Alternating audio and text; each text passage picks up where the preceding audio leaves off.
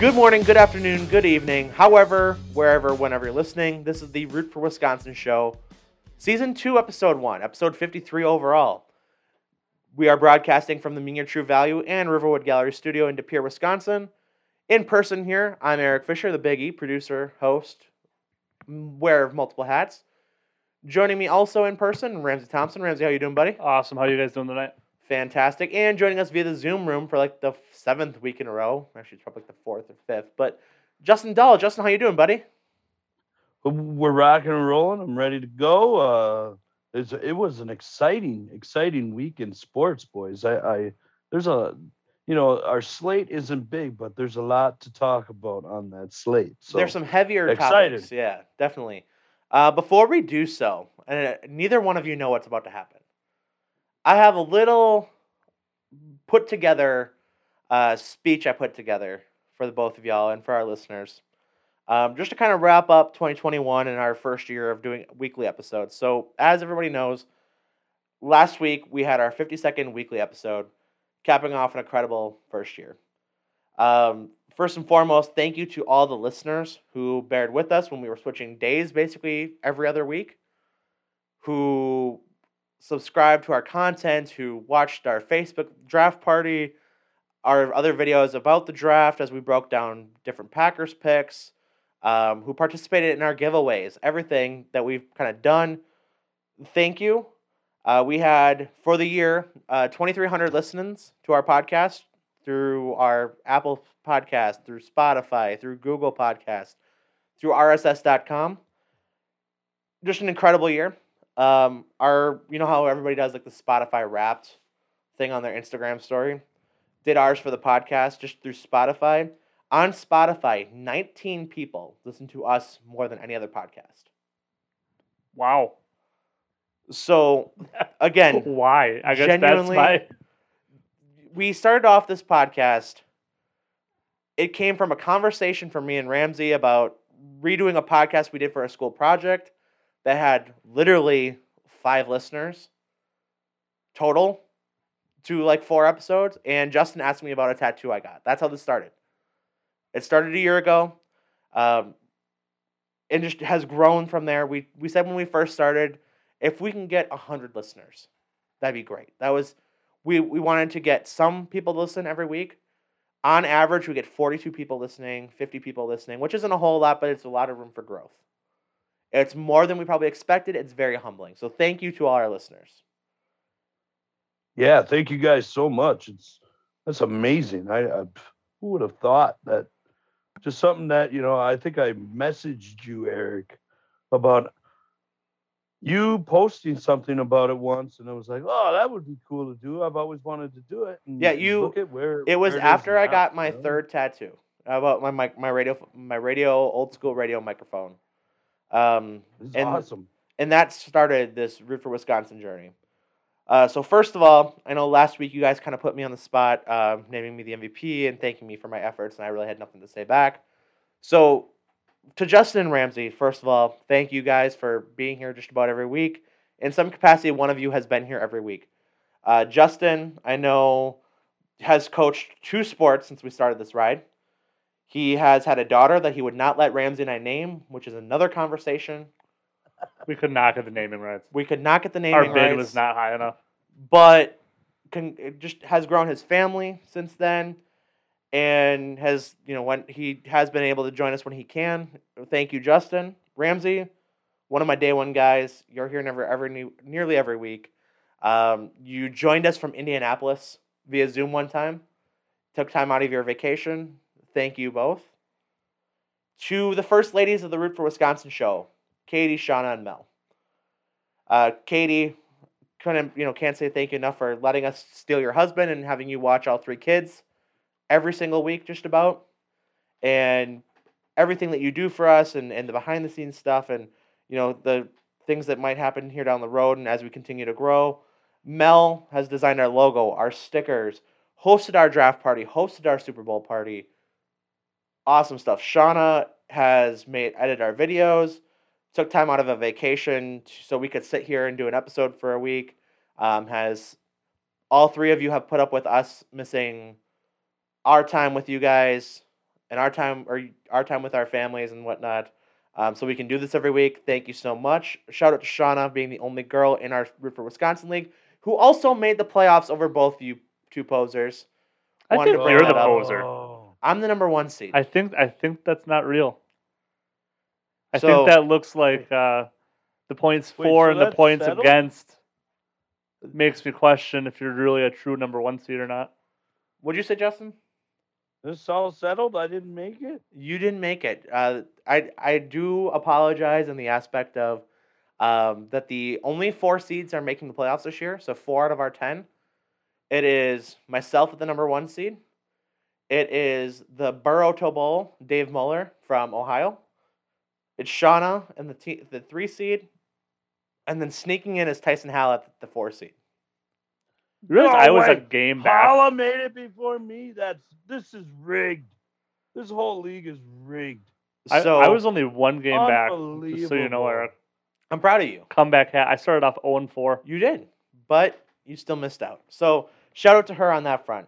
Also, as we kind of wrap up here, shout out to Mitch and Julie Meanier for letting us name the studio after them and their stores, for helping us build our audience with giving away their jerseys, letting us, like I said, name the studio after them so that we can sound more official. Julie very actively sharing the page at all times. Same to my parents and same to Ramsay's parents and Justin and Katie. So thank you to everyone who has shared the page, shared our post, commented, anything interaction-wise to help more people see it. Want to thank the friends who have joined us on the show. Mason Sprangers is one of the best football minds I know. We have to have him back on soon. Yeah. As we kind of wrap up the Packers season here, but just incredible football mind. It's a shame that other people don't get as much of a chance to see it, especially some of the universities. I know he's kind of looking into more of a scouting department and some scouting schools, and really deserves more than he's getting. Smart guy, incredible mind. Also, Matt Pauley giving me someone to talk about the Brewers with and talk some college basketball. So he's come on a couple times also, thanks to Matt. Ryan Hobson with the Green Bay Blizzard giving us a lens at the Indoor Football League. Zach Bruno from Flurry Sports coming on to talk Packers with us on a pinch. Nick Frymuth, who came on and gave us perspective of being at the Bucks finals in Milwaukee and sent us a towel, one of the rally towels from the arena. Shout out to him. As we look ahead to 2022, a lot of stuff on the docket for the Root for Wisconsin show. The show is only going to get better and bigger. Not anything cemented yet, so I don't want to give dates or ideas, but we got a lot of stuff coming up. And the next year, this thing is only going to keep growing. We're going to have more, better content, hopefully more interviews, more guests. This is only the start of the journey. So thank you for everyone who participated in 2021. As we had our first official year, making weekly episodes, a couple bonus episodes along the way. And again, thanks to my co-host. Well, I think you forgot probably the most important part, that we officially re-upped for a full another year. We are officially So there will be re-upped a for another year. Season 2 to this mess of a show. Yeah. Yeah. So we are officially re-upped for another year. Equipment. I mean, we own the equipment, so I mean, we can always figure it out. The audio software. The studio is going to be here. The licensing with our website who does all the posting to the different places. We're good for another year. So we're re-upped. I mean, so if you want to listen to another 52 episodes of torture, I'd like to ask the question too. How are we the most listened to on 19 people's different podcasts? Good for them, you know. I don't know, but thank you so much. Yeah, that's we appreciate that. And you're on the ground floor. Yeah. So just wanted to report back with you guys, do a little bit of Spotify wrap, a little final wrap up on the season 1. And as we look forward to season 2, let's start with it right away. As always, talking about our friends over at Monkey Knife Fight. I don't know if you boys saw this, but Sunday I posted my touchdown dance lineup. And it was a big win. Big win. Yeah. It would have hit the Good 3.5. hit. Good hit. Would have hit the 3.5 touchdown mark 2 with 2 from Devontae, 2 from Aaron Jones. So that could have been potentially a 6-time multiplier if you were feeling a little more risky than I was. So again, it's money in your pocket. We're gonna continue posting more on there and more of our weekly touchdown dances. Some are gonna hit, some won't. This one did. Red hot right now. Also, our friends over at Rays. I would also like. Never mind. No, go ahead. Go No, ahead. Go I'm ahead. not. This is a different subject for later in the episode. Fair enough. Our friends over at Rays Energy, repsports.com, they've had the 25 days of Rays Miss. They re-released the juice box apple juice flavor. It's sold out in an hour, like a couple hours. Again. Really? So if you missed out on the juice box flavor, like I did, out of luck again. But a whole lifestyle, we say it killing every it. week. They're killing it. They're growing along with us, and we're growing along with them. Awesome company to work with. Awesome company to have on our side. That's Raise Energy. Go to repsports.com. Code root4, 15% off any order. And with that, we go into what we had rooted for the following week. And that is sponsored by Fanatics. Fanatics, over 300 plus powered stores where you can root for your team, show your love for your team, whether you're on top of the world or at the bottom. Show your love for your team. Hashtag love on with Fanatics. And Justin, you can go first because I've talked a lot. What I rooted for was the most unbelievable thing to happen over the weekend. It shocked the world, and that was Juliana Pena beating Amanda Nunes in the Bantamweight Championship of the world. Unbelievable. She took the fight to her, boys, and she choked her out in the second round after she took the fight to her and almost knocked her out a couple times. For those that are very good or very avid UFC fans, or not very avid, Amanda Nunes is globally known as the greatest female fighter of all time. There's no ifs, ands, or buts about it. That fight now does not change that narrative about Amanda Nunes. Okay, she is still the greatest fighter of all time, and there will be a rematch. But it shot. I think at one point, Amanda Nunes was the highest uh, favorite on the card at minus 1100 favor, and somebody really cashed in if they put their money on Pena. Pena from Chicago, a little closer to home for us guys here, was an easy route for a brand new mother of a daughter that's a toddler. So just an unbelievable upset in the world of MMA. So it was awesome. I watched it live, got the card. I know. Eric and I talked a little bit about his guy in Sugar Sean, but that stole the show. Was incredible. The vibe around the fight was incredible. And the best part about it was she said what she was going to do. She was going to take the fight to Nunes, and she did, and she answered, and she is the new UFC Women's Bantamweight Champion. Yeah, I did not get a chance to watch the fight. Had some other stuff going on Saturday night. I did get to tune in for the Sugar Sean fight. Really excited about his path here, as I think he could be UFC's next top star. Very technically sound as a fighter. I know that Justin isn't putting a whole lot of merit into his wins. But again, from all experts, and he's got the look. It's a weird look. Don't get me wrong. It is a weird look, but he's got the look. He's kind of stepping into his own, has been on the undercard of has been on the underside of some main card fights now. Only growing that brand more and more. He's got an avenue as he makes quite a few appearances on some bigger media outlets as he goes on here. He could be the next big thing. We'll see when he starts kind of getting into these more ranked fights and how he can keep it going. But from a short-term process, really curious to see his growth. Yeah, he's got all the talents in the world.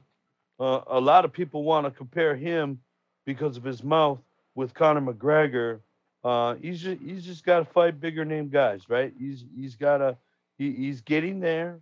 He's got a great record.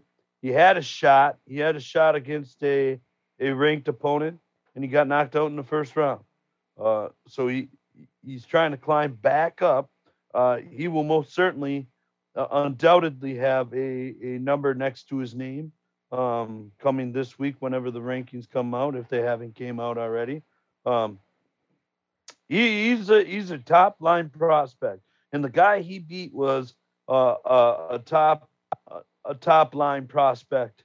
Also, I just don't, he's got to fight. He's got to get a top 10 guy. He's got to get a top 15 guy, and he's got to prove himself yet. Uh, and that's it. His gimmick is working for him, but it's got to be at some point more than a gimmick. Yeah, I don't disagree, Ramsey. I don't know. I think Sugar Sean's talented. I mean, I don't.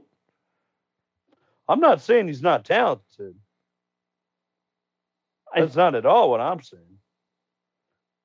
Because his fights, and I did not get to see Saturday night's fight, but more on that in a little bit.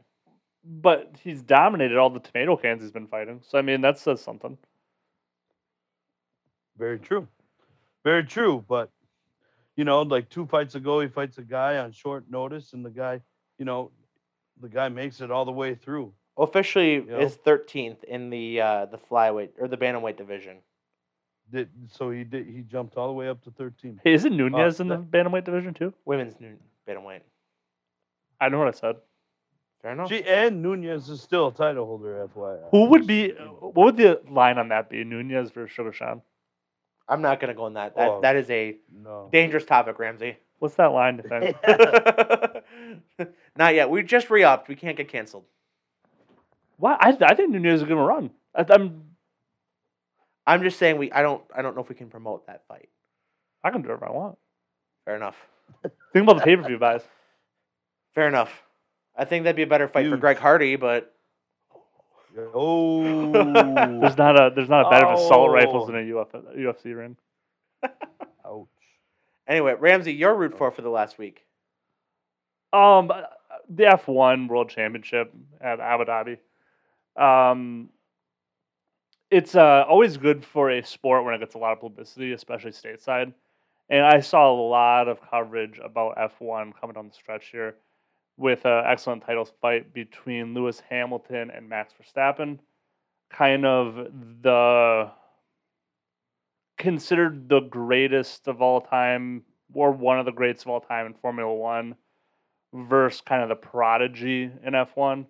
So that being Hamilton being the greatest and Verstappen being the next kind of the guy that you've been hearing about for a while now on coming up the F3 and F2, that he was kind of going to be the next big thing. So it's always good to see parity in a sport that traditionally can be dominated very easily by a driver or a team. Yeah, definitely. And are you going to talk about the controversy, or is that later? So F1 is there's a lot of gimmicks that go into it. And this was kind of a gimmicky thing that Lewis Hamilton's upset at how Max Verstappen passed him. And I don't know. I'm not going to talk about it because I don't think it should be a thing. But because basically what happened is it was still under review until, I believe, tomorrow at whatever, I'm not sure F1's headquarters are, but the incident between Max Verstappen and Lewis Hamilton is technically still under review right now.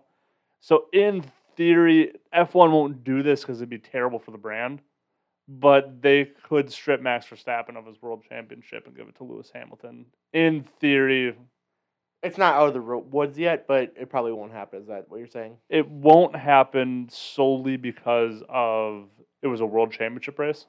Right. They're not going to let kind of political bullshit determine a world champion. So I do respect F1 for that. But... And you said, so just to kind of... The controversy is how he got passed. Is that correct? Yes, and it's just one of those things that, unless you're an avid F1 watcher, it's a whole different kind of event, I guess. I don't feel comfortable. I don't know enough about it to feel comfortable enough talking about it. Okay. And I watched the race. Like, I didn't see anything wrong, but I'm obviously not. So if I can try to fill in the gaps, and just I've done some reading on this because you've kind of piqued my interest in F1. So the whole argument, because Mercedes Benz is the one, because that's his sponsors, correct? Mercedes, So it's his car sponsor. that's Mercedes is the manufacturer of. So F1's very manufacturer heavy. Right. So manufacturers basically sponsor a car. Right. That's what I was referring Yeah. to. So that's Lewis Hamilton's manufacturer. Is Mercedes. So they're the ones who actually put the protest in or the appeal in regarding the fact that there was lapped traffic that was allowed to unlap themselves, which put Verstappen right behind Hamilton and that the rule to that point, the way that it was officiated was that wasn't the case where they had to wait a lap. Or it could have let the race finish under yellow and Lewis Hamilton would have won under yellow. And the way that they handled it was to allow a green flag run, Verstappen right behind him on fresher tires. Which you would do for a world title, right? Right. You don't want your world championship ending under yellow. Right. So, I don't know. Like I said, I don't really like talking about it because I think that side of F1 is just nonsense. And that's all it is a bunch of nonsense and a bunch of... Basically what it is these cars are so valuable that they put so many different rules in place to try to prevent these cars from taking more damage than what it's supposed to be.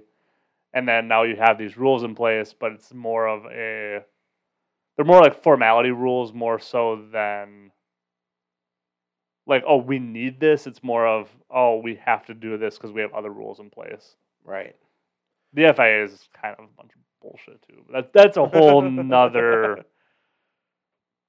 Fair enough. My root for the week is going to bring it back home a little bit, and just knowing my affiliation with my job at the radio station and Green Bay Phoenix Athletics, the Green Bay Phoenix women, and this isn't much of a statement in the grand scheme of things if you know the dynamics of college basketball, for women's college basketball specifically, but took down their second Power 5 of the year in the Wisconsin Badgers women.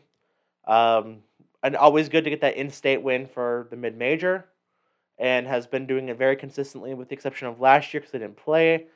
But very good win for the program, and kind of build up what they're continuing to hopefully ride some momentum here and kind of regain the star power that they've kind of been lacking the last 2-3 years as a program. But really good to see them get that big win over the in-state school, and get a second Power 5 in the calendar year. So good for them.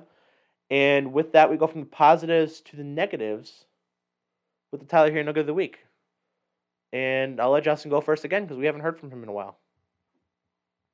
This one I think is pretty goddamn easy, boys. I don't mean to put it like that, but it's got to be Maurice Drayton, the special teams coordinator for I might have said his name even wrong. That's how bad it is. The special teams coordinator for the Packers, and the performance that they had the other night was abominable. It was so bad. They are lucky to have won the game with how bad that was. It's small, stupid stuff like Malik Taylor trying to receive a ball at the 5-yard line in the corner, and the ball goes out of bounds. We start to drive at the 6-yard line. It's absurd. The coaching is not great. It's been all year bad, but it came to a dramatic highlight Sunday night in the game against the Bears. I would go as far to say that if this continues any further than this weekend, and if it gets any worse, we're looking at a potential Kevin King Dumpster Fire of the Year award for next year. Well, it's pretty bad when you're asking for Ron Zook to come back, because that's the last time we had a halfway decent special teams. That's pretty bad. I haven't seen anybody request that, but it's just the fact, I mean, and I know Zach in the episode he had joined us was kind of alluding to this of um, just the fact that they've spent so much time building up the roster in depth wise that they don't have special teams players. But like the issues that came, the 97-yard punt return the other night was an issue. It wasn't an issue of talent. It was an issue of how they actually played the coverage. Right. And there's so many of those aspects. I mean, I don't think the Bears on Sunday night started behind the 30-yard line on any of their drives. Definitely not off of a kickoff. Yeah. Yeah. So with all that, I would definitely agree it's a very easy one to go to. But like I said, that's almost verging on dumpster fire of the year award. Yes. It's not even competitive though. That's the problem. It's not. Well, it's week 1.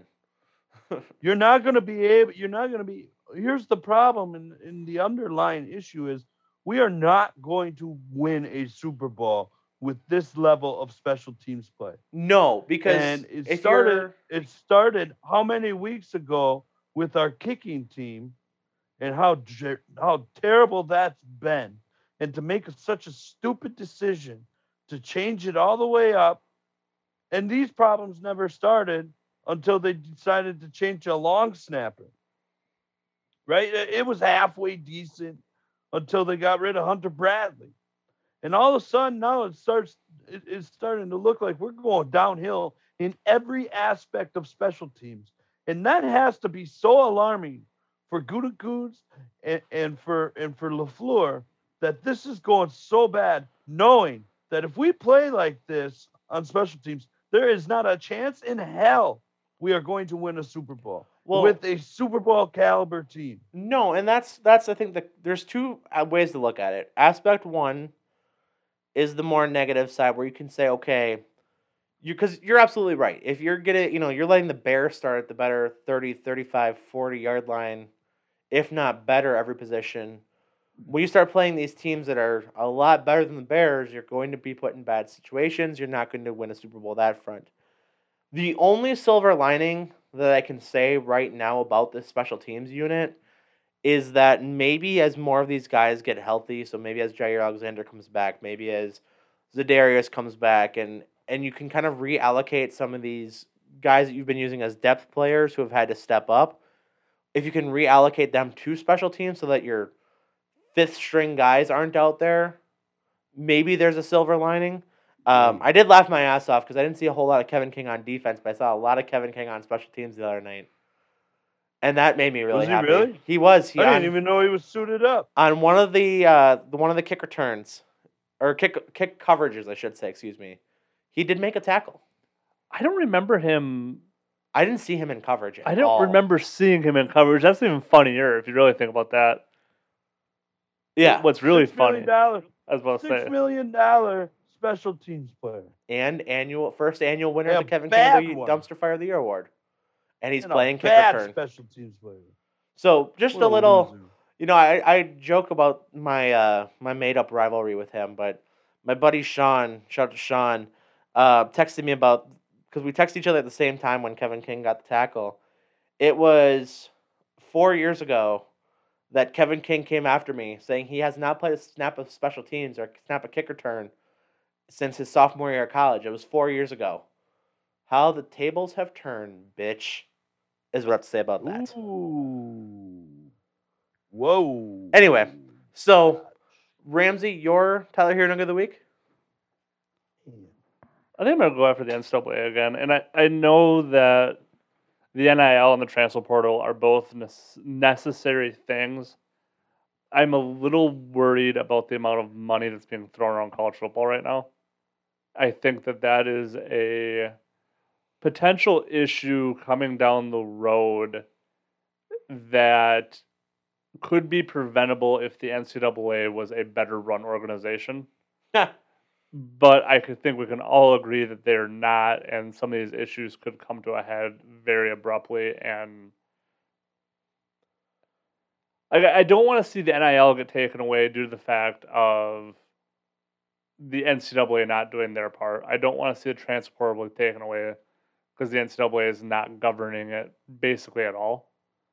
And I think that basically there just needs to be a commissioner of the NCAA, and or a committee, a governing body over the entire aspect of the sport that has final say.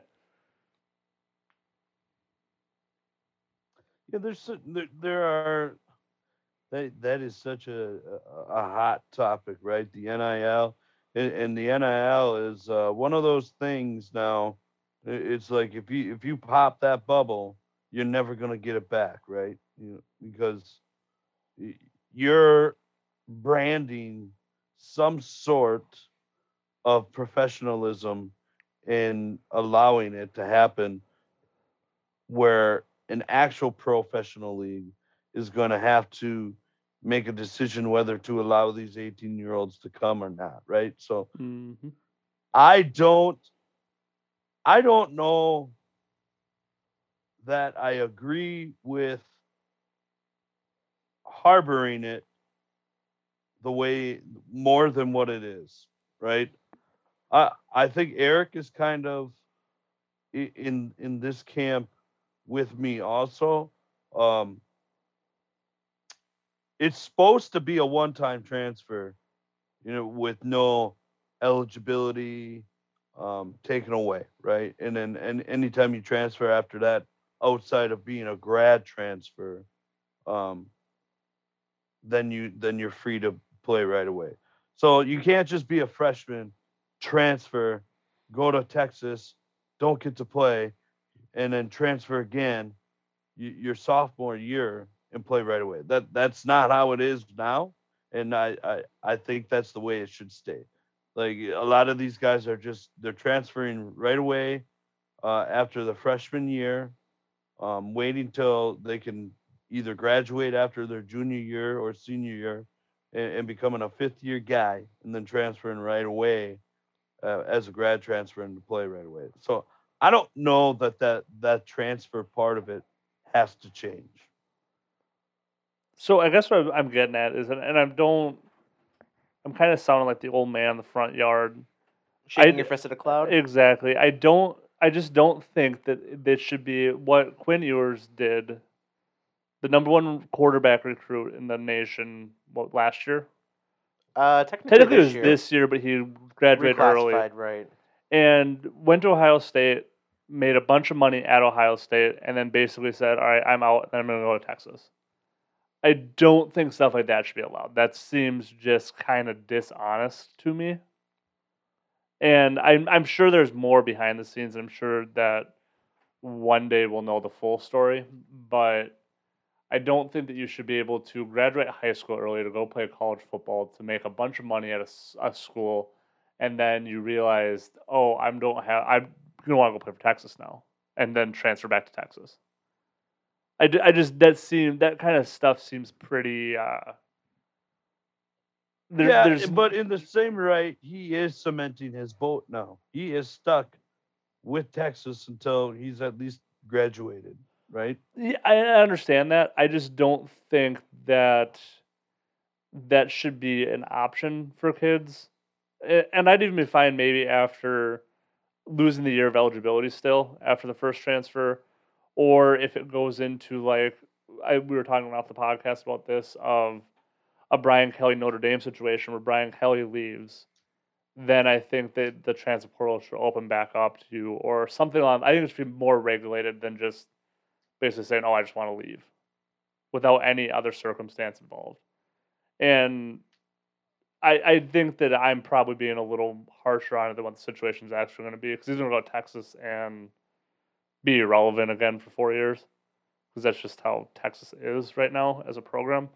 So in the grand scheme of things, it's not going to matter. I just don't like the optic of that for college athletes at this point. But and this is definitely where we would disagree because I think earlier in our days on the podcast we were arguing for the fact that we weren't allowing kids to have an NIL to be able to make money off their name. And now that we've allowed it, or the NCAA has allowed it, we're seeing the ugly side of it. So it's one of those things. It's with the good you're going to get the bad, and sometimes the bad looks really bad. And the Quinn Ewers thing looks pretty bad, right? See, And and honestly, I go think ahead. I think that the NIL is still going to be the better route to go. First of all, it's more honest. We knew that Yeah. a lot of these kids were probably getting money under the table, and then they'd face sanctions for no reason, and Reggie Bush gets a Well, Heisman you're strip not from him, and right. You're not hurting kids further down the road, right? Like, right. So you know that's what I the mean? Like, first. I mean, we look at Ohio State guys, the whole tattoo gate, where they got a free tattoo for just being on the football team, and then kids 5, 6 years down the road end up suffering where they can't go to bowl games, they can't go to championship games, etc. And that's incredibly stupid too. Um, right. I think we're kind of in a, and I think Matt Pauly had talked about this actually with us when he joined the show one time. I think we're kind of in a Wild West days of it right now, where we're seeing all this money flying around. And I think it will come back down to earth a little bit because, especially with the transfer portal, where you're going to see these businesses, who are, businesses, boosters, etc. Because the money, it's not technically coming from the schools. It's coming from, you know, this car dealership or this other, business or whatever. Where eventually you're going to have to see it even out because they're going to get burned by like a Quinn Ewers who goes to Ohio State, says he's going to be here, signs a deal with, let's just say again for Ohio State I can't even think of a graduate right now, but signs with a car dealership. He gets his bag, makes his AJ money. Hawk Auto. Yeah, AJ Hawk. Good call, Justin. Good pull. Signs with the AJ Hawk Auto, stays there for a year, takes his bag, and goes back to Texas. You're gonna start seeing people get burned by that. I think it's going to even out. But the business itself can write that off as a tax write-off. Sure. So they're not gonna. They're doing it. They're making their money back too. I mean, that's the issue. There's a problem that I just don't trust boosters with huge paychecks starting to talk to 17-year-old kids and say, "Hey, this is a decision you should be making." And I like you said, I think at this point, I think that's a very good point, Eric, and I do think it's kind of a wild, wild west type situation where I'm sure in a few years it's going to look a little different than it does now. But as of right now, it's a completely ungoverned system of people just being able to throw millions of dollars at kids that not a lot of times, but there are situations where it's a less fortunate background that the kids need the money. And I think the kids should have the money because it's a business, right? Mm-hmm. They're a product, they're a business, so they should be making the money. But to be able to just it's kind of dishonest business in my opinion. And I get that, and it's just one of those things that that's so much money in college football right now that's going to be thrown around. And well, and I think there's a lot more good to bad than it. Like, I know I was talking to, I'm not going to name drop here because I don't want to put something out there that isn't supposed to be out there. But for these, you look at the different, elements. I mean, you look at like the Northwoods League, where we have the Green Bay Rockers, and they were formerly the Green Bay Booyah, where they still can't. I'm just going to touch on that. They should have been up for consideration for changing their name to the Green Bay Rockers too, for Noogie of the Year or Dumpster Fire of the Year. That's terrible. The Anyways, Booyah was really bad though. I kind of like it when the Booyah was terrible. when you take into consideration the They fact should that have just stayed the Bullfrogs a long time ago. Agreed. Anyways, when you take into consideration that it's owned by Skogan, who owns Festival, who also owns the Epic Event Center, and he's kind of trying to build the not the multimedia, but the entertainment as a whole value over there. I get why they did it, and apparently, so from what I remember, I'm a big fan of it in that aspect, but that's different. But anyway, the reason I bring this up though is just the simple element of it is that these guys still can't get paid to play, but it opens a lot of opportunities even in these summer leagues where a guy can come here and get more involved in the community, because up until this point, they really couldn't make community appearances even if they weren't getting paid.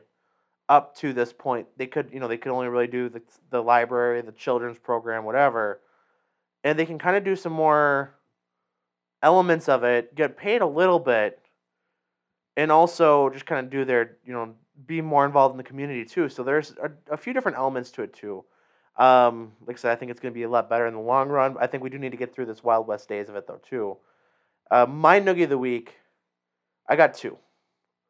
The first one is our own Ramsay Thompson, and combined with Josh Bonas and Bob Bonas, who just now, I'm going to inform you on some stuff. So went to the Gambler game Saturday. I went with Shauna and her sister and her brother-in-law. So nice little outing that we had. Got some dinner, whatever beforehand. Ramsay and Josh go, and Josh's dad go on their own accord. We meet up with them, and they're sitting a couple sections down from us. At one point, those three get on the big screen. And I'm not Mr. Oh, you've got to make a fool of yourself on the big screen, whatever. But you've kind of got to acknowledge it. You can't just sit there. They were so deep in conversation, too big for the moment. And it just so happened that it was the truck drive cam where you pull the horn, it's got the horn, whatever. And Josh, congratulations to Josh, by the way, who just got his CDL last week. Just a perfect timing moment. Josh can officially drive semis now, has the semi cam on him. Too good for the moment. And just a little bit of a noogie there. You want to know the funny part about that was? What's that? We were talking about diesel trucks. And literally talking about diesel trucks and semis while the trucker cam was on. You big time the trucker cam talking about diesel trucks. You big time the trucker cam while talking about because I am big time. Trucks. Let's get it straight. However, I am all for chugging beers on big screens, as Eric knows.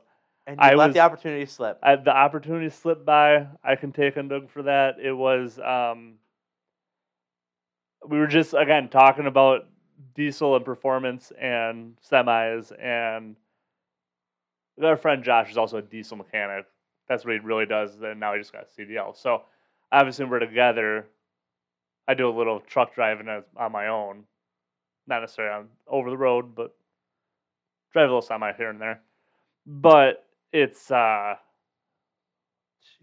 interest of mine. But it was funny because we didn't know we were on the trucker cam until Josh's girlfriend Megan texted him and said, "Oh, our neighbor just saw you on the trucking cam at the game." And we're like, "Oh shit."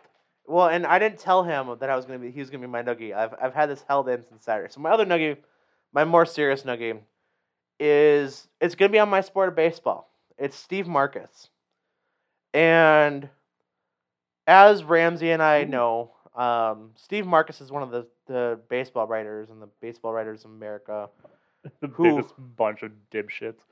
For real, though. So the Hall of Fame ballots are out right now, and we're kind of waiting on seeing who's going to be in the Hall of Fame this year. And there are some big candidates up in their final year right now. Guys who've kind of gotten the black eye, who have this.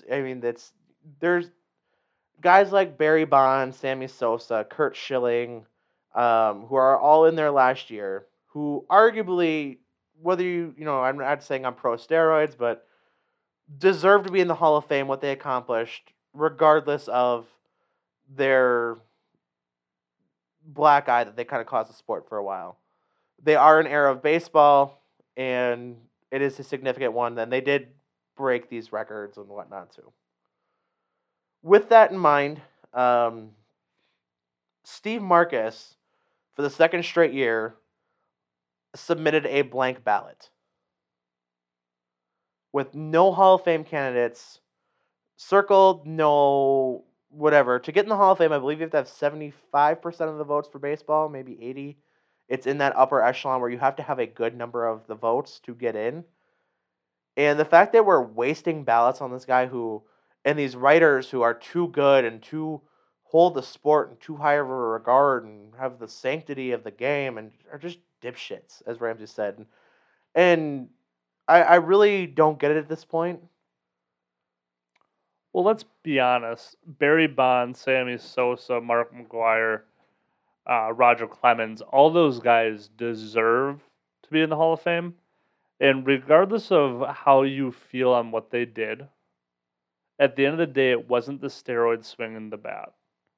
And in Barry Bonds' case, he would have had a Hall of Fame career pre-steroids. Mm-hmm. Roger Clemens, I believe, also would have had a Hall of Fame career pre-steroids. Like, it wasn't the steroids that's out there swinging the bat. The steroids just enhanced their workout and recovery after the fact. So the fact that they want to just omit these guys out of baseball's history as a whole, and let's be brutally honest about something too. When those guys were at their peak in the late 90s, Late 90s, early 2000s, that was when baseball was at its peak in the recent era. Fair enough. In the recent era, so obviously, you know, the 30s and 40s, and that was all people paid attention to. But since the boom of the NFL in the late 80s, we've been or early 80s, I guess, we've been a football dominated culture, right?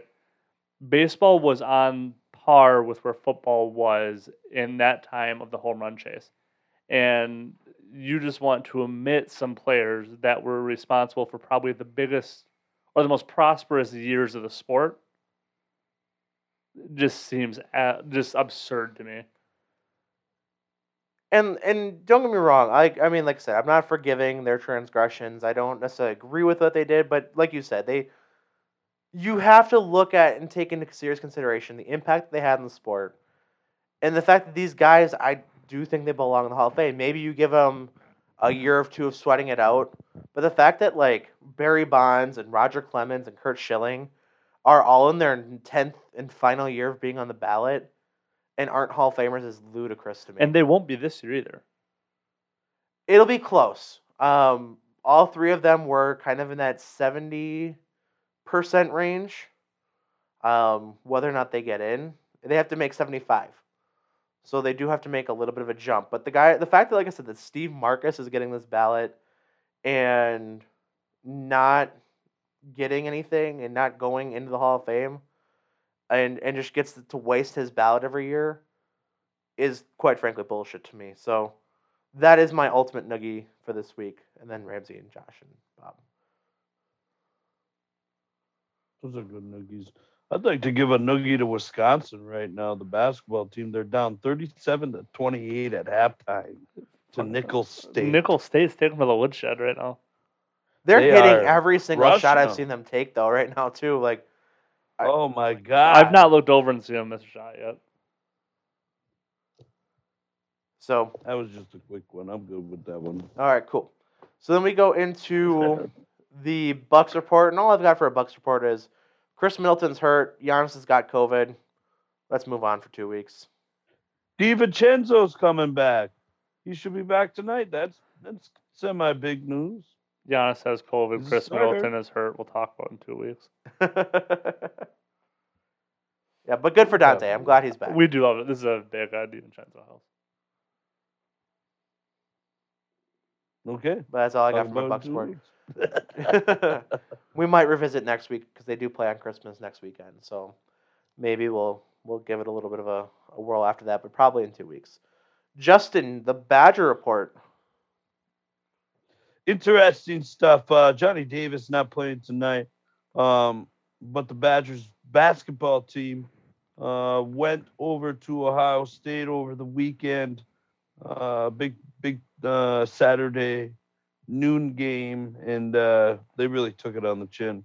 They lost by over 20 points. It was kind of a tall tale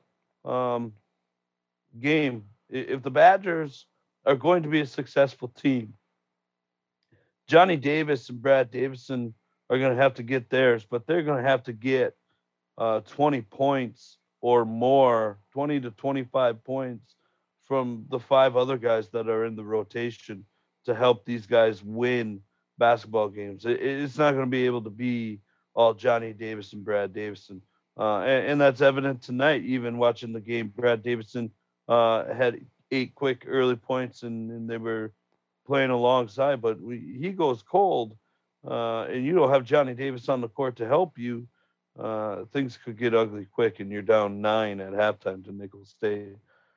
So there's a couple things to look at with the Badgers. One bright spot though is that the transfer kid from Cincinnati, Chris Vogt, has played well.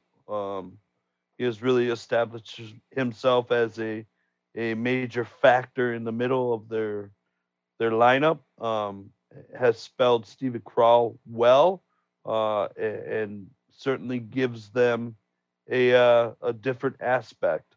I would like to give him a quick shout out. He is from Mayfield, Kentucky, the uh, the center of where the tornadoes went through over the weekend, and he has raised over $50,000 through a GoFundMe, um, to help his hometown, which is outstanding for a college athlete to do. So big shout out to him. Exciting day uh, for college football fans all around. It was a semi quiet but semi good day um, for the Badgers. It's National Signing Day. The Badgers have now locked up 14 recruits, 13 that have signed, but uh, arguably the biggest and most important get um, out of their class was from Sun Prairie and Isaac Ham, um, uh, edge rusher, a 4-star edge rusher. He is their second highest rated recruit to commit to the Badgers this year. Just a big get to keep that guy home. The Badgers did lose out on arguably the state's second or the first or second recruit um, in the state, and Billy Strouth, who committed to Notre Dame over the weekend. That is a bigger loss. There is one more in-state guy that has yet to make a decision. Um, he is down to Ohio State and Wisconsin and Carson Hinsman. That would be a huge get for the Badgers and really wrap up a bow. And we just got done talking about it. Their recruiting edge is not done. They will attack the transfer portal from here to February, um, and maybe some sleeper guys that are going to sneak through the cracks. They did lose out on a couple guys today in a guy from Michigan that committed to Iowa and a running back out of California that recommitted back to Justin Wilcox, the Badgers' former defensive coordinator at California. So, all in all, a pretty good day. There were really no surprises. One of the strongest things that the Badgers have done over the years is they have recruited preferred walk-ons really well, and it doesn't get enough talk. But this class that the Badgers have recruited this year is a pretty stellar class. They got a 3-star kid out of Seattle, Washington, to decommit from a G5 school, and he walked on at Wisconsin. That says immensely a great amount about what Wisconsin's program is as a walk-on program, and where they're going to go. He is a linebacker. Um, that's a pretty telling thing, you know. Wisconsin has now over the last 5-8 years produced some pretty goddamn good linebackers. So the tradition there is growing, uh, and the outlook is really we might be turning from O line U to linebacker U with some of the guys that we're sending to the league. So Oh no, a great day for Badger recruiting. It's not over. It's going to be a long 2 months yet for those guys till February 6th. So it's exciting times. Uh, I do believe there was some news about some guys. Colin Wilder, the starting safety for the Badgers, has unofficially ended his UW career. He famously was ejected on the first defensive play in the Minnesota game for the hit. Turns out he tore some ligaments that are intertwined with his spine on that hit. So, Damn. a blessing in disguise to kind of get thrown out of the game for that, for his personal safety. Um, there are some guys that are making decisions on whether they're going to come back to for their um, COVID year or sixth year or grad year. So those are things. The biggest guy to keep your eye on, he was named a first team All American. I believe that came out today, and that was the superstar um, inside linebacker Leo Chenal.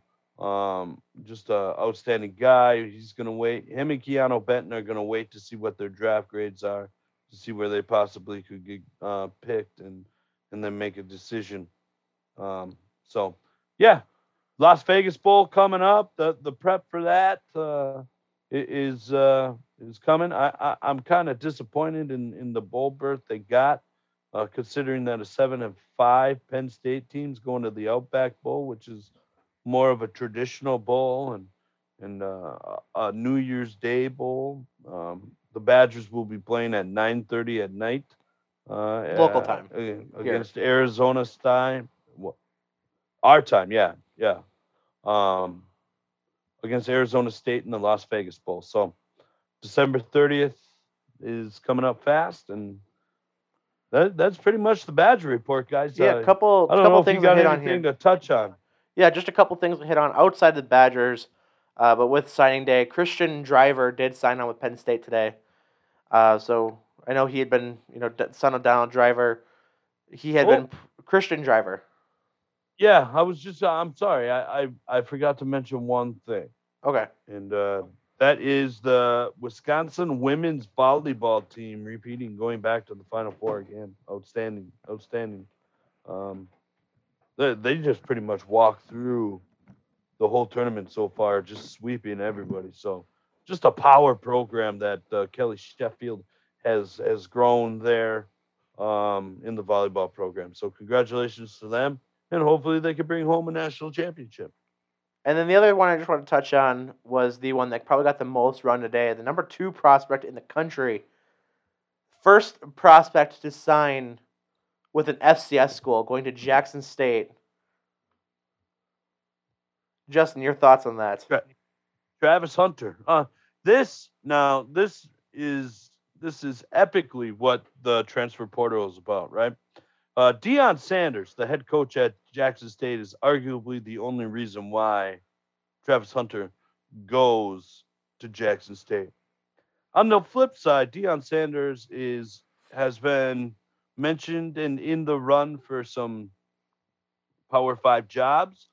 Specifically, there is one that a sitting head coach is on the hot seat, very much so, in Mike Norvell at Deion Sanders' alma mater, Florida State. Ironically enough, this kid decommits from Florida State and goes to Jackson State, where Deion is. So this is arguably where the transfer rule comes in. He's going to cash in. He's going to make his money right off the bat using Deion's name, and then when Deion moves on to a bigger job, he'll transfer with him. That's it. Ramsey? What? Nothing? You good? Anything That's to a add on? lot of Badgers content to sift through. I'm really glad Justin pays attention to it because college athletics in general is super hard to follow unless you're super dedicated to it.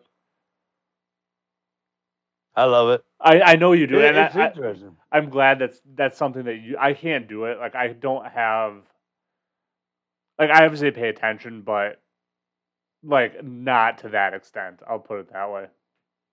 Yeah, yeah. I love the recruiting stuff. This is like a holiday for me, I you know, know it and is. I loved it. And you know, there are a lot of people that are going to bag on the Badgers recruiting class and what their rankings are. If you can look further into it and you can see the average rank of the recruit that they've gotten is by 247 Sports um, is an 87, I believe 25, something like that. That would rank uh, in the top 5 of the Big Ten. So it, the rankings are, you know, you can't quite go off of the total rankings. You got to look at the value of the kid. Um, and arguably the out of the Badgers recruiting class, the one that they glow about the most um, is a kid out of Monroe, Wisconsin, 6'5", tight end out of Monroe. He's an 84, and he was only offered by one other school, an FCS school, and and and those coaches just arguably love this kid.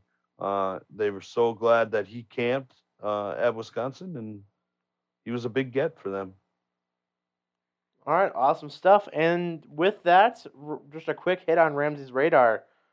Ramsey, you came into the day or into the episode last week saying your lock, your Ramsey's radar, was that Minnesota money line over the Steelers, and they did all they could to piss it away. Still came through But on they the money came line. through on the money line for Ramsey. I told you guys that last week. Bet the house on Minnesota.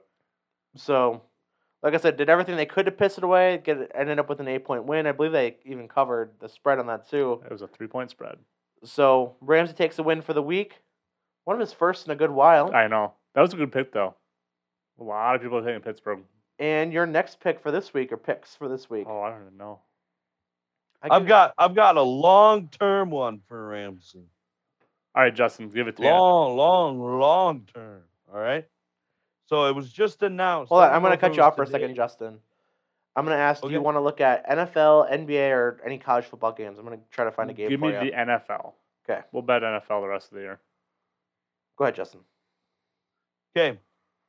Mine is, this news came out I believe today, but I'm just gonna say this week. Carvana and Jimmy Johnson have upped for a full schedule within IndyCar. Correct. My question for you, Ramsey, is Jimmy Johnson going to finish in the top 10 in IndyCar points?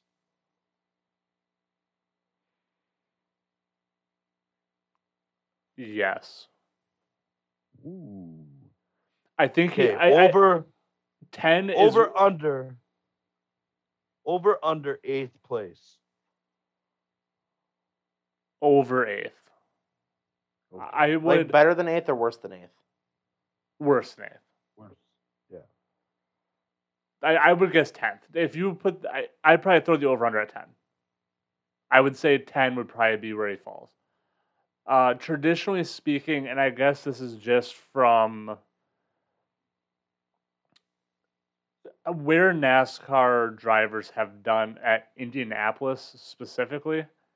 Kurt Busch ran it in 2014, the Indy 500. Robbie Gordon has run the Indy 500 a couple times, and that's a NASCAR driver, kind of a frame of reference. And obviously, Juan Pablo Montoya went back to IndyCar after a stint in NASCAR. So Juan Pablo was a F1 driver, came over to this, or actually I think Indy, and then went to F1, and then went back, then came to NASCAR, then went back to Indy.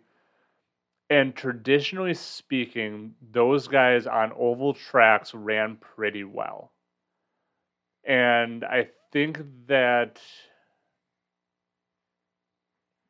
I would not say Jimmy Johnson is going to win a race next year. However, if he did, that wouldn't necessarily surprise me. Right. Like I said, traditionally speaking, NASCAR guys have done, I believe Kurt Busch in 2014 in the Indy 500 ran sixth with no open wheel experience. Um, in my opinion, and this is probably somewhat of a hot take for IndyCar fans, I think IndyCar is probably the least talented of the top racing divisions in the world. And that's not necessarily a shot at IndyCar. I just think there's the least money there. And IndyCar traditionally isn't necessarily a stepping stone to get to F1. It can be, but usually, especially how F1 is set up now, that is you get into an F1 program and you're in the F1 program. You're not necessarily how it used to be, where you used to be able to run Indy or kart and then kind of go over and run spot races in F1 and then get F1 rides. So, in my opinion, I think Jimmy Johnson's going to be competitive next year. I think that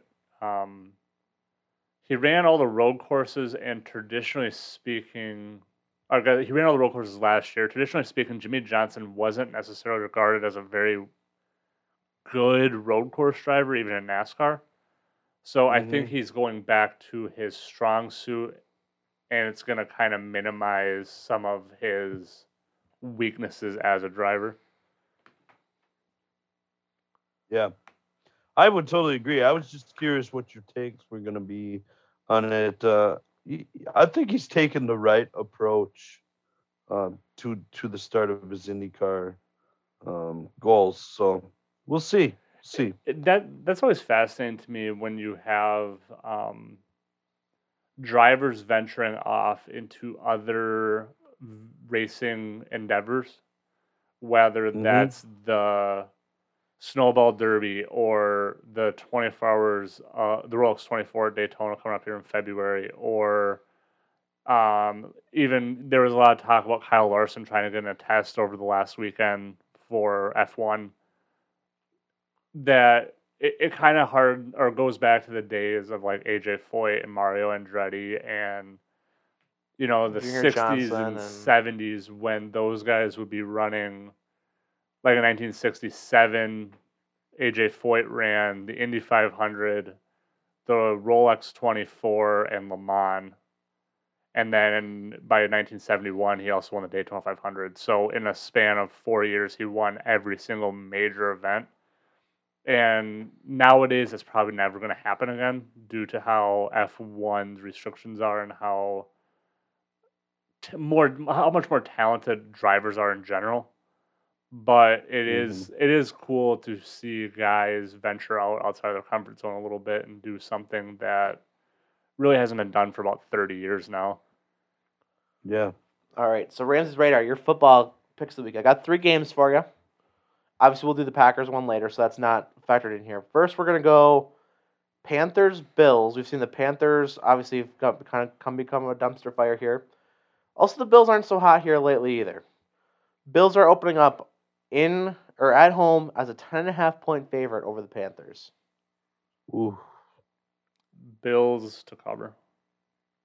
Then we go to... Ooh, I'll take the Panthers.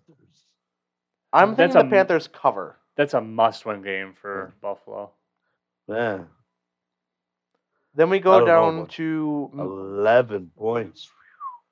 We'll go down to the Sunshine State, 2 of the more traditional bad teams over our lifetime. The Jets and the Dolphins, Miami opening up as a 10-point favorite.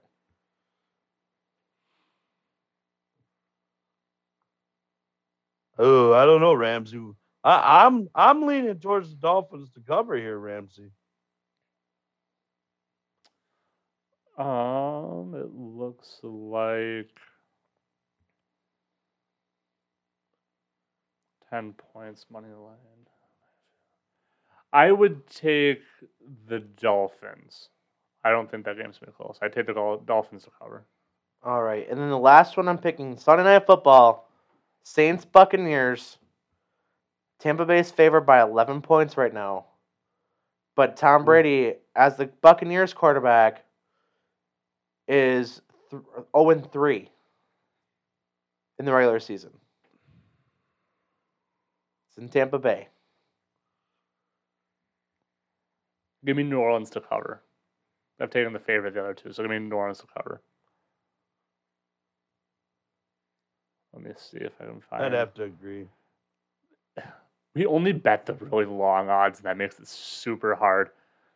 I would say my lock of the week is going to be New England to cover against the Indianapolis Colts. Really? The Indianapolis Colts opened as a 2.5-point favorite at home against New England. Mm-hmm. I'm Saturday Night Football. Saturday night. That's my lock of the week. I'm going to say New England covers the 2.5 at Indianapolis. All right.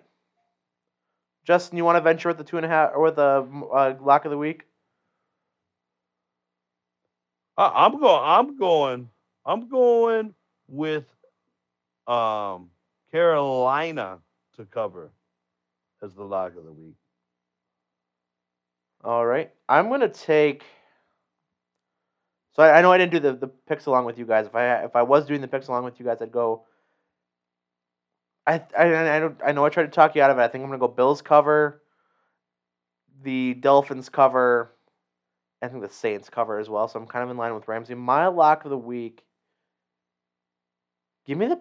No, I don't want to do the home route. I was going to say the Packer game, but we're going to talk about that pretty much later, or in a little bit here. Give me the Bears to cover over Minnesota. The Vikings are a 3.5-point favorite, or 3.5-point favorite on the road in Chicago, Monday Night Football. Give me the Bears to cover that. I have no reason to think that other than I don't think the Vikings are really that good. They kind of had their desperation mode win over the Steelers. I think they're going to kind of crash, especially as they look forward here. They'd have Rams, Packers again, and then Bears again. I think the Bears get it done on Monday Night Football in Chicago. Oh, wow. So that Badgers making the run back. Sorry. all good. So we go right into the Packers discussion. Packers get a pretty big win. They ended up covering the massive point spread. It was ugly at times. The offense started out a little slow, but ended up getting cooking and kind of took over the game. The defense did enough at the when needed, including a pick six for the second straight week from Rasul Douglas. Lots to break down there. Where do you guys want to start? Well, it's got to start and finish with and we've already touched on it, the special teams, and where that could hinder us even going forward. We've got a great opportunity now with even Baltimore. If Lamar Jackson doesn't play, we've got a great opportunity now with one of the weaker remaining schedules to really figure this out. The special teams, and to even get some of the more premier guys out there to make this thing work. Because, like we said, if it doesn't get shaped up, if it doesn't turn around, we might not even win the first game in the playoffs, let alone a Super Bowl. So one good note here, kind of taking one small piece out of that. David Bakhtiari in practice today with the helmet on, working with the team. I believe Jair Alexander, he was a limited participant, but still in the group of guys participating in practice. Let me just confirm that report from practice today. Just a moment.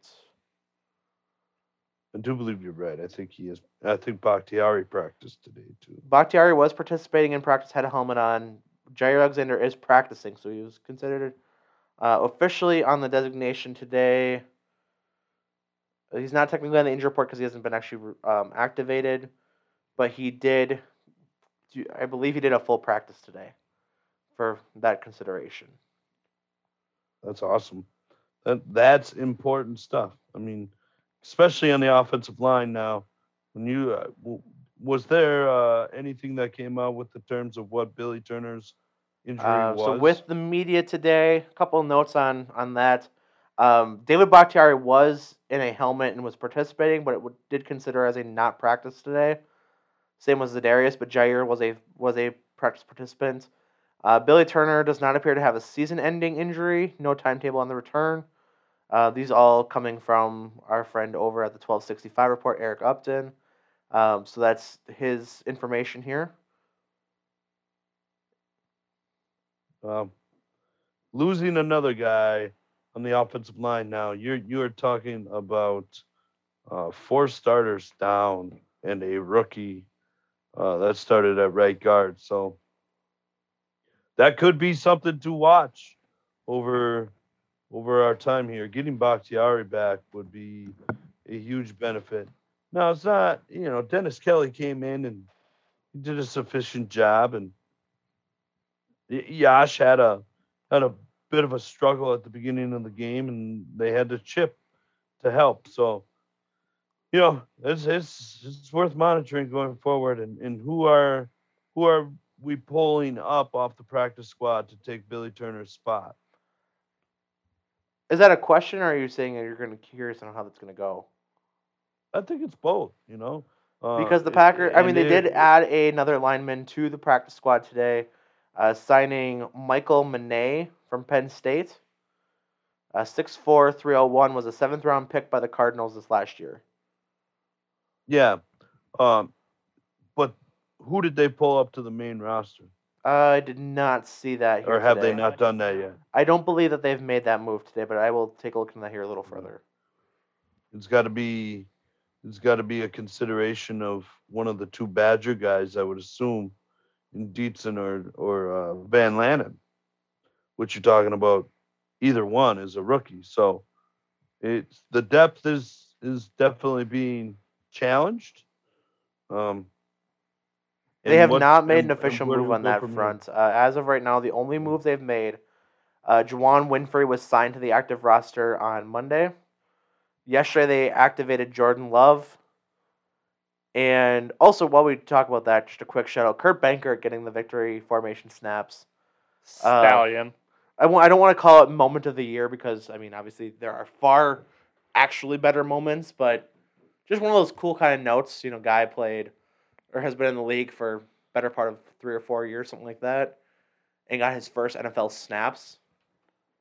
It was his first game he got to suit. Right. That's right. So that's and shout out to Aaron Rodgers even for kind of making the work to kind of be in Matt LaFleur's ear about making sure he got those victory formation snaps. However, the one kind of detriment to him though right now is that while he has appeared in more NFL games than all 3 of us combined, all 3 of us combined have more rushing yards than him in the NFL. Oh. Just a fun fact. Little cocktail fact. If I've got more rushing yards than anybody, I feel sorry for that son of a bitch. Oh, you got more than Kurt Bankert right now. He's got -1. I would, with the whole offensive line issue, luckily coming down the stretch here, and potentially even once we get to the first round of the playoffs, whoever we happen to face at that point, we don't have to deal with a whole lot of major pass rushing teams. Baltimore this week, their defense isn't great. It's been okay at times, but they're not necessarily known for the pass rush. The Cleveland Browns are the week after that. They do have Myles Garrett, who's having an amazing season. However, the rest of the team you shouldn't have to worry about all that much. And then obviously Minnesota and Detroit to end the year. And neither one of those teams are necessarily known for having a massive pass rush either. So at least fortunately for the next month, we're not going to be going up against defenses that are powerhouses anyway. Right. There's a couple of powerhouse players, but you can manage players when you have multiple players in the same team. That's when you have issues. And really with the resurgence of A.J. Dillon, the offensive line gets helped out a lot when you have just this big dude just running behind you. That helps. And then Aaron Rodgers being able to check out of trouble at the line, that also helps. I think that The offensive line right now is a concern, but I don't think it's necessarily man overboard yet. I think they're serviceable to. They're going to be serviceable enough to win playoff games. Put it that way. Yeah. Yeah, and I know we kind of go back and forth on what we actually think of the front office. Some days it's the fact that they're still competitive and still doing enough to kind of kick ass, and when with all the injuries you consider, and are only going to be healthier as this kind of goes down the road, and having that depth from these guys, like a guy like Rasul Douglas, a guy like Devondre Campbell, that really kind of got thrown away in a lot of ways. Both of them for that matter. I mean, Rasul Douglas wasn't even in the organization. He was on a practice squad for the Cardinals at the start of the season. You look at Devondre Campbell, who was kind of very quietly picked up as a free agent. You look at those signings, it's like, okay, this front office is pretty good. Then we look at things like the whole situation of not getting guys to be on special teams and kind of having to flounder there. Lots to kind of break down there. So say what you will about the front office. I think there is some silver linings here, and like I said, just the fact that you're going to be considerably more healthy than almost every other team if you get these guys back for that stretch playoff run. That they keep throwing the term stretch run around. What does that really mean? But as of right now, the Green Bay Packers are the number 1 seed in the NFC. They hold tiebreakers over both Tampa Bay and the Cardinals, who took a big loss, which we kind of were talking about as expecting, over the Rams. So they kind of fall their game. We have the head-to-head over them. We have the better common opponent tiebreaker over Tampa Bay, as well as a better in-conference record. So the 3 and 4 tiebreakers there. And I did look this up earlier this week, so I did know that off the top of my head. Those are the 3rd and 4th tiebreakers you can have. So good things kind of coming, and Ramsay said, I mean, we look ahead too much the Ravens here. The Lamar injury only is good for Green Bay. As of right now, with that ankle sprain, we don't know the full extent of it. It did cause him to leave the game against Cleveland. Well, regardless, and I know you guys both had ankle sprains before, but that's not something that you recover from in a week period. Like, if it's truly an ankle sprain, right? He's not going to be 100% come Sunday, regardless. Even a lower ankle sprain, he'll be probably good enough to play. Right, but you lose a little bit regardless of whatever it is. So, and let's be honest with Lamar Jackson. I like Lamar Jackson a lot more than a lot of people do. I think he throws a pretty decent football, especially compared to some of the other quarterbacks that are in the league, and maybe even that division, maybe even for a team that, I don't know, we might play the week after.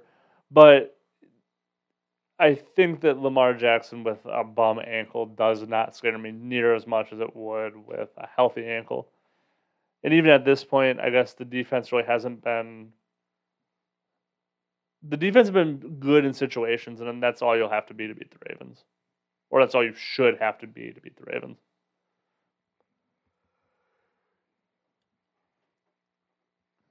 Justin? Yeah, I don't think. I think the rest of the games, the Packers are going to be heavy favorites, right? I don't think there's any dispute about that. But I think there are questions that do need to be answered. Uh, and they're fairly awesome questions to have. Are we solidified with a guy like Patrick Taylor as our third down back or our third running back? Not that that's a big question going forward, but what happens if Jones or Dillon go down? Do we have our eyes on something else? Are we solidified in who our return people are on special teams, our coverage units? Are we solidified with our long snapper? Are we solidified with who our our nickel cornerbacks are, and where are we with how well Henry Black has played. Can he continue that long stretch of playing throughout the rest of the year in the playoffs? So I think there are a lot of questions, but I think they're good questions. And I don't know that I even talked about the depth of the offensive line because as it sits with the roster that we have, we're one injury away from even a guy like Dennis Kelly going down to being in a pretty ugly spot right now. So I think there's a lot of good questions. I think that's the one scary question. Are we looking at street free agents outside of practice squad guys? Are there, is there a anomaly in like an Andrew Whitworth out there, or a move like we made last year with Valdahir, that could maybe help and solidify the right side of the line if Billy Turner can't come back. Um, so, we're just gaining more experience for our two guards. I don't think we talked enough about how well John Runyon has played at left guard all year long, and we go back to with Bakhtiari coming back.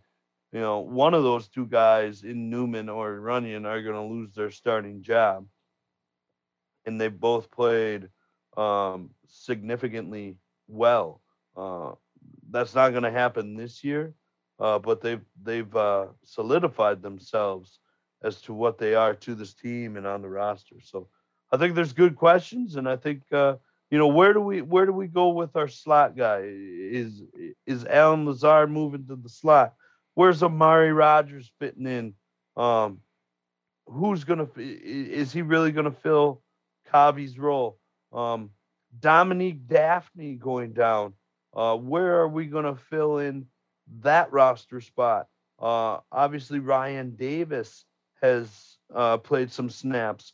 Josiah DeGuara has come up big here in recent weeks. Mercedes Lewis with a couple big catches, kind of moving off of his normal script of being a main run blocker for us. So yeah, I think they're a growing team, but I think there's a lot of questions going forward if this is a team that's going to win a Super Bowl. Yeah, and just I guess to kind of reflect a little bit here on the Bears game. Obviously, we talked about kind of some of the negatives here, but I guess just kind of go around the table. Your biggest positive from that Bears win, aside from just kind of taking care of business over a bad team. I, Well, I don't think there's anything more positive throughout this year in the diamond in the rough that the Packers have found in Rasul Douglas. I don't think that I think this dude has solidified himself to where he's going to get Kevin King's contract next year. I mean, he's playing like the $6 million dude. Uh, I am so I am truly enamored with this dude, with the style of play that he has. He's an aggressive dude, just attacking the ball. Uh, I love this dude. I think he uh, has gave so much. I think he is on the border of being a Pro Bowl cornerback this year. That's tough. I would just kind of echo that a little bit. Rasul Douglas has played really well. The defense, outside of a few, there's a blown coverage, obviously, that led to a touchdown. And really, outside of special teams issues, the defense played all right.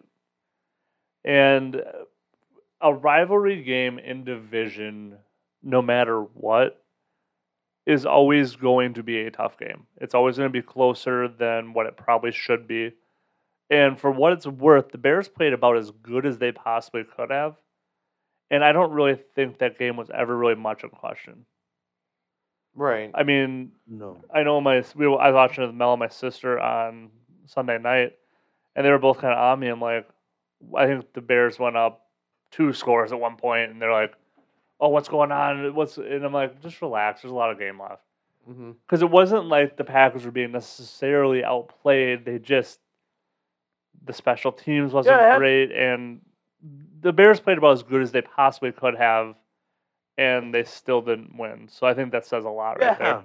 Yeah, it had a weird feel about it, didn't it, Ramsey? Like the Bears wanted to push this, like their sideline was all amped up about how well they were playing, and we're up 10 on the Packers in Lambeau. But I don't think there was a Packer fan that was even close to worried about the game. No, because they go Like- down, they march down the field, they score the touchdown. Then literally, one of the I think what was the third down play, pick six to Rasul Douglas, and it's 14-10. You're like, Right. okay, Yeah, and then you get a stop, and then, or no, was that the time of the punt return touchdown, or was that when they had the long play, kind of the fluke touchdown? But one of regardless, those, yeah. And but the offense goes down and scores again. honestly, it's one of those things that at this point, I know there was a report on ESPN about Aaron Rodgers. It's inevitable that he's not going to be a Packer, was a report that came out earlier today. And I still don't believe that. I was listening to it, and I'm like, you can put that narrative out there, you can put that, but if you look at the division that Aaron's in, and even Justin Fields, for what it's worth, I think Justin Fields is a really good talent. I don't know if he has the arm talent to outduel Aaron Rodgers at this point in his career. No, I don't think he has the arm talent to outduel Mac Jones at this point in his career. That might be a fair statement there, Justin. You might I'm just saying, Mac Jones is going to be the best quarterback out of that draft class. It's pretty simple. He's got the number. I just keep repeating it every week because I love being right.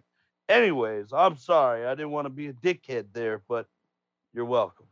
I would at least give me this, though. Trevor Lawrence is in the actual dumpster fire of the year going into 2022 is probably the Jacksonville Jaguars. His last game was a dumpster fire of the year. He threw 4 interceptions. Yeah, but can you imagine being 21 years old having never lost a regular season game and having to deal with Urban Meyer right now? I don't know if you've seen the reports on that either, but there's reports that just keep coming out and out about Urban Meyer and how he's just a train wreck and a half. I think Trevor Lawrence gets a pass. Like, if Trevor Lawrence has a winning record in Jacksonville, that might make him the best player in this draft. The standards for Mac Jones and Trevor Lawrence at this point are completely different. But I would definitely say, if you take a second and just look around the division, you're going to play Kirk Cousins twice a year. You're going to play Jared Goff twice a year. And you're going to play Justin Fields twice a year. Theoretically, there should be 5 wins there, regardless of. You should win 5 of those games if you're Aaron Rodgers. So these reports keep coming out and saying that Aaron's leaving, and I just don't. I don't get it. I don't get it either. If you look, there'd only be 2 other options really in the league that could take Aaron Rodgers next year, and that'd be Pittsburgh and Denver. And neither one of those rosters are as good as Green Bay is right now. And I don't even think it's necessarily all that close. Like Denver to Green Bay, that's not that. People are really high on Denver and how that's the Tampa Bay of when Tom Brady went there. But that division is brutal. You got to go play Justin Herbert twice. You got to play Patrick Mahomes twice, and you got to play Derek Carr twice. I would say Pittsburgh would be intriguing. Their roster is somewhat close.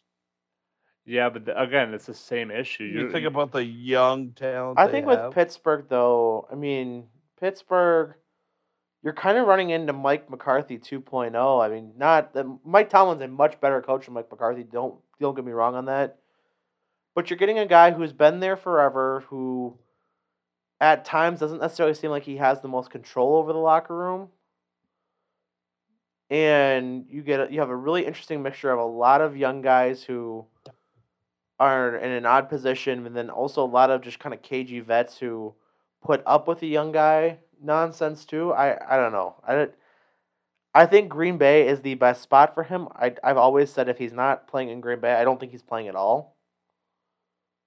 I think that's what it breaks down to the most. But I don't get these I mean, you listen to him on Pat McAfee the other day, and he's saying how he's praising Brian Gutekunst and praising the relationship and praising the city of Green Bay.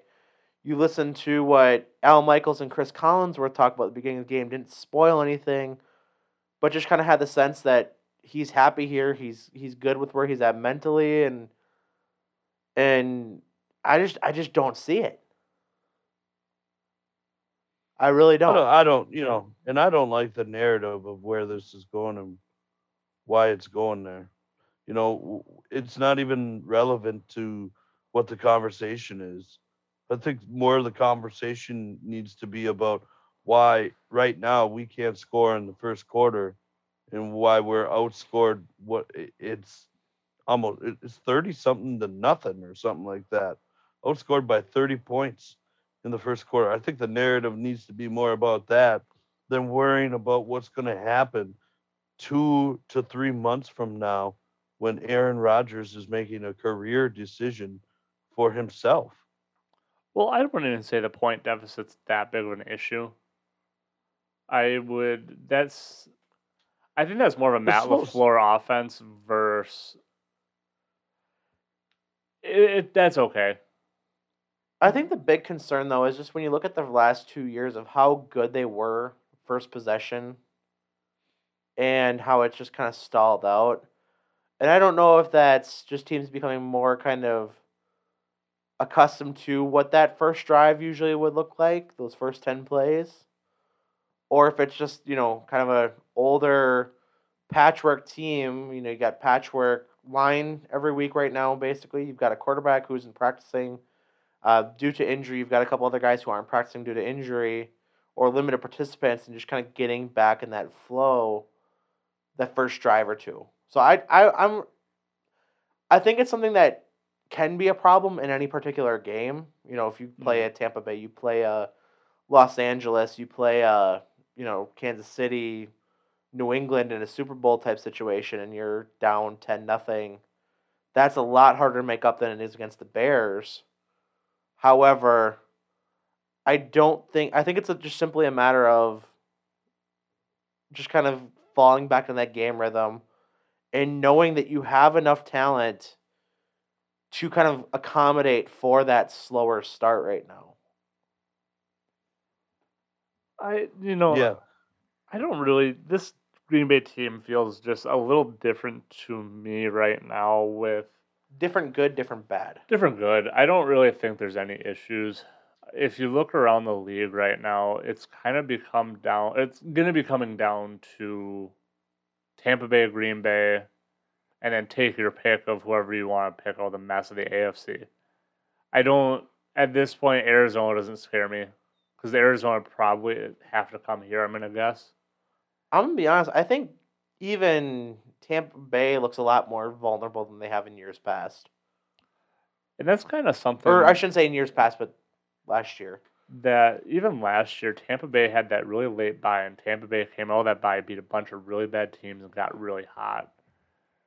So was Tampa Bay as dominant as we remember, or was it just that everything happened to click for them at the end of the season? And you never want to bet against Tom Brady, obviously, but Tampa Bay at this point, I would say that even last year, it was a 50-50 game, right? I think Green Bay was as good as Tampa Bay was last year. I think that was the Super Bowl. I don't think the Kansas City game overly, especially as it played out. The Super Bowl was the NFC Championship game. I think that's been the same this year. I would add one more thing to that. I think your boy Eversol stated something so correct about how much different that game could have been if it's played this year instead of last year, and we have 80,000 screaming fans at Lambeau instead of 8,500. I think that plays a huge factor into it. And I mean, I think the AJ Dillon thing, I think, is the biggest benefit to the team this year. Well, there's so many different factors. I mean, you look at, let's call a spade a spade. You look at in that game where Kevin King's your true number 2 corner, and now you have him not even on the and on the field for end of game pass defense, playing dime coverage, prevent defense, and Kevin King's not even on the field for that. You have, Rasul Douglas and Eric Stokes eating up some of those plays, and especially if you add in Jair Alexander. You look at Devondre Campbell's a much, much better version of, say, a Blake Martinez, say, a Christian Kirksey, and kind of cover some of your gaps there. You look at just another year of all around awesomeness out of the safeties in Amos and Savage. You look at the resurgence of Preston Smith, who's stepped up in a very big way, and Rashawn Gary, who's also stepped up without with Zadarius Smith kind of going on the IR. You look at, even as Ramsay said, in that game, Aaron Jones goes down in the first play of the second half, and basically sets up a Tampa Bay touchdown. Or I can't remember if they got the strip and ran in for a touchdown, or if it was the next play. I think it was the next play. But still, that sets up a touchdown. You have Kevin King, who doesn't give up 2 touchdowns when he gets burned by Mike Evans, and then Scotty Miller. How much differently that game goes just in that element. So lots to kind of look at positives. I mean, obviously, you still got to play the game. You still got to get back to that. But there's a lot of reasons to think it goes a lot different. And kind of breaking down the stretch here, like I said, you're going to get guys back healthy. You're not going to... I mean, yes, the Elton Jenkins loss is kind of like the David Bakhtiari loss from last year, but you're getting David Bakhtiari back. Right. So another big element there. You're getting guys healthier as opposed to guys kind of playing through things. And yeah, just like I said, or like you guys said, just a lot to look kind of forward to. We look ahead at the Ravens here quickly. 5.5 point favorite for Green Bay right now. We don't know the full extent. I mean, we know that as of right now, the anticipation is that Lamar Jackson is going to play. I really think that game's not going to be one of those, or is going to be another one of those that isn't really in question. I do think Packers cover. I agree. I think the Packers are going to cover. I think the Packers are the better team. I think Tampa or Baltimore this year has had some injuries that if your star player in Lamar Jackson is not at 100%, they don't overly concern me right now. I think the Packers cover easy. So with that, I don't think there's any argument about it. I would love. I think I would love for the defensive line to kind of dominate this game. I think it's their time to really come up with a big game. Devondre Campbell and Chris Barnes have played so well at middle linebacker. The cornerbacks have played so well even without Jair out there. Eric Stokes has been quiet, but that's a good quiet. We're not hearing anything from him. So I think it's hopefully what we can describe as a defensive line game. Yeah, that checks out to me. So with that, we've got the pick in, and we can kind of wrap up with, aside from the Packers this weekend, what are you guys rooting for in the week of sports or weekend of sports? Is there really anything else other than the Packers? Yeah. I don't know. Outside, basketball's kind of in the early stages. Yeah, I think it has to be the Packers. I don't think there's any, especially with college football, that should be ramping up. Some of the bowl games should be starting up here over the weekend. So maybe keep an eye out for that. I don't know that I'm rooting for much else. There is, I do believe there are live free UFC fights this weekend with an intriguing main event, heavyweight main event that features a guy that just fought for, I believe, the title in Derek Lewis. Big Black Derek Lewis is what he calls himself. So one of the more intriguing and interesting and entertaining fighters in the UFC. So So keep your eyes out for that. yeah, as you mentioned, Justin, there are a handful of bowl games going on, starting on Friday. The Bahamas Bowl with Toledo and MTSU, Give me the Fighting Rockets. 10-point favorite. Oh, you got to go Rockets. Give me the Rockets. Toledo. Northern The Illinois and Pocket Coastal Rockets. Carolina will take place Ooh, in the gotta go. Tail Greeter Cure Bowl. Gotta go with Thomas Hammock, the former Wisconsin Badgers running back coach, now the head coach at Northern Illinois. It's a big Coastal Carolina favorite by 10.5 in that. Oh, Saturday, Coastal Carolina's gonna crush them, but Saturday, you've got the roofclaim.com Boca Raton Bowl with Appalachian State and Western Kentucky. App State a 3-point Ramsay. favorite. Give me App State. I'm going App State. Luke Combs, alumni. I'm going App State here, boys. Also, former App State grad, current Green Bay Packer Shamar Jean Charles. That's We right. look Fifth round pick. we look at the PUBG Mobile, so PUBG. Mobile New Mexico Bowl with UTEP and Fresno State. Ooh, Fresno playing with the new coach.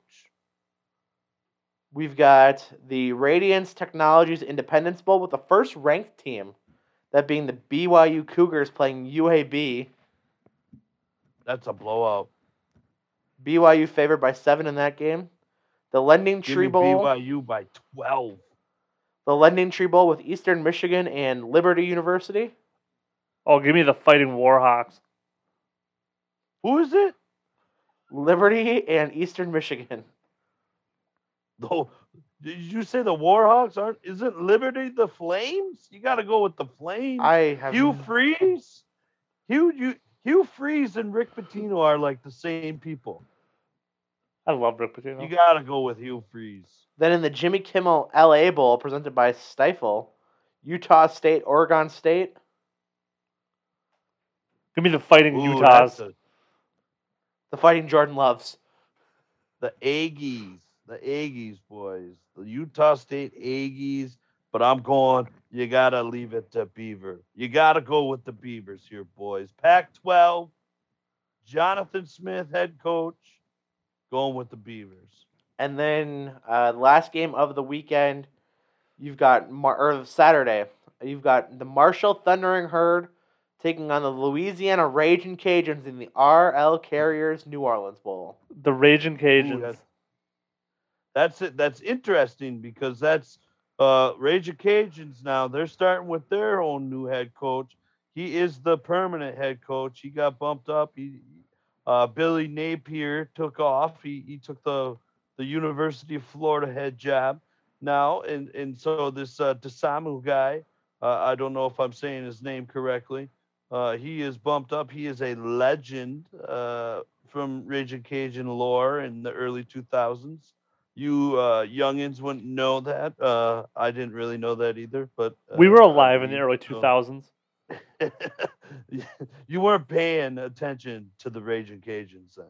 But you got to be honest. You're going with the Raging Cajuns because they have at least a top 5 college nickname in football or all college athletics.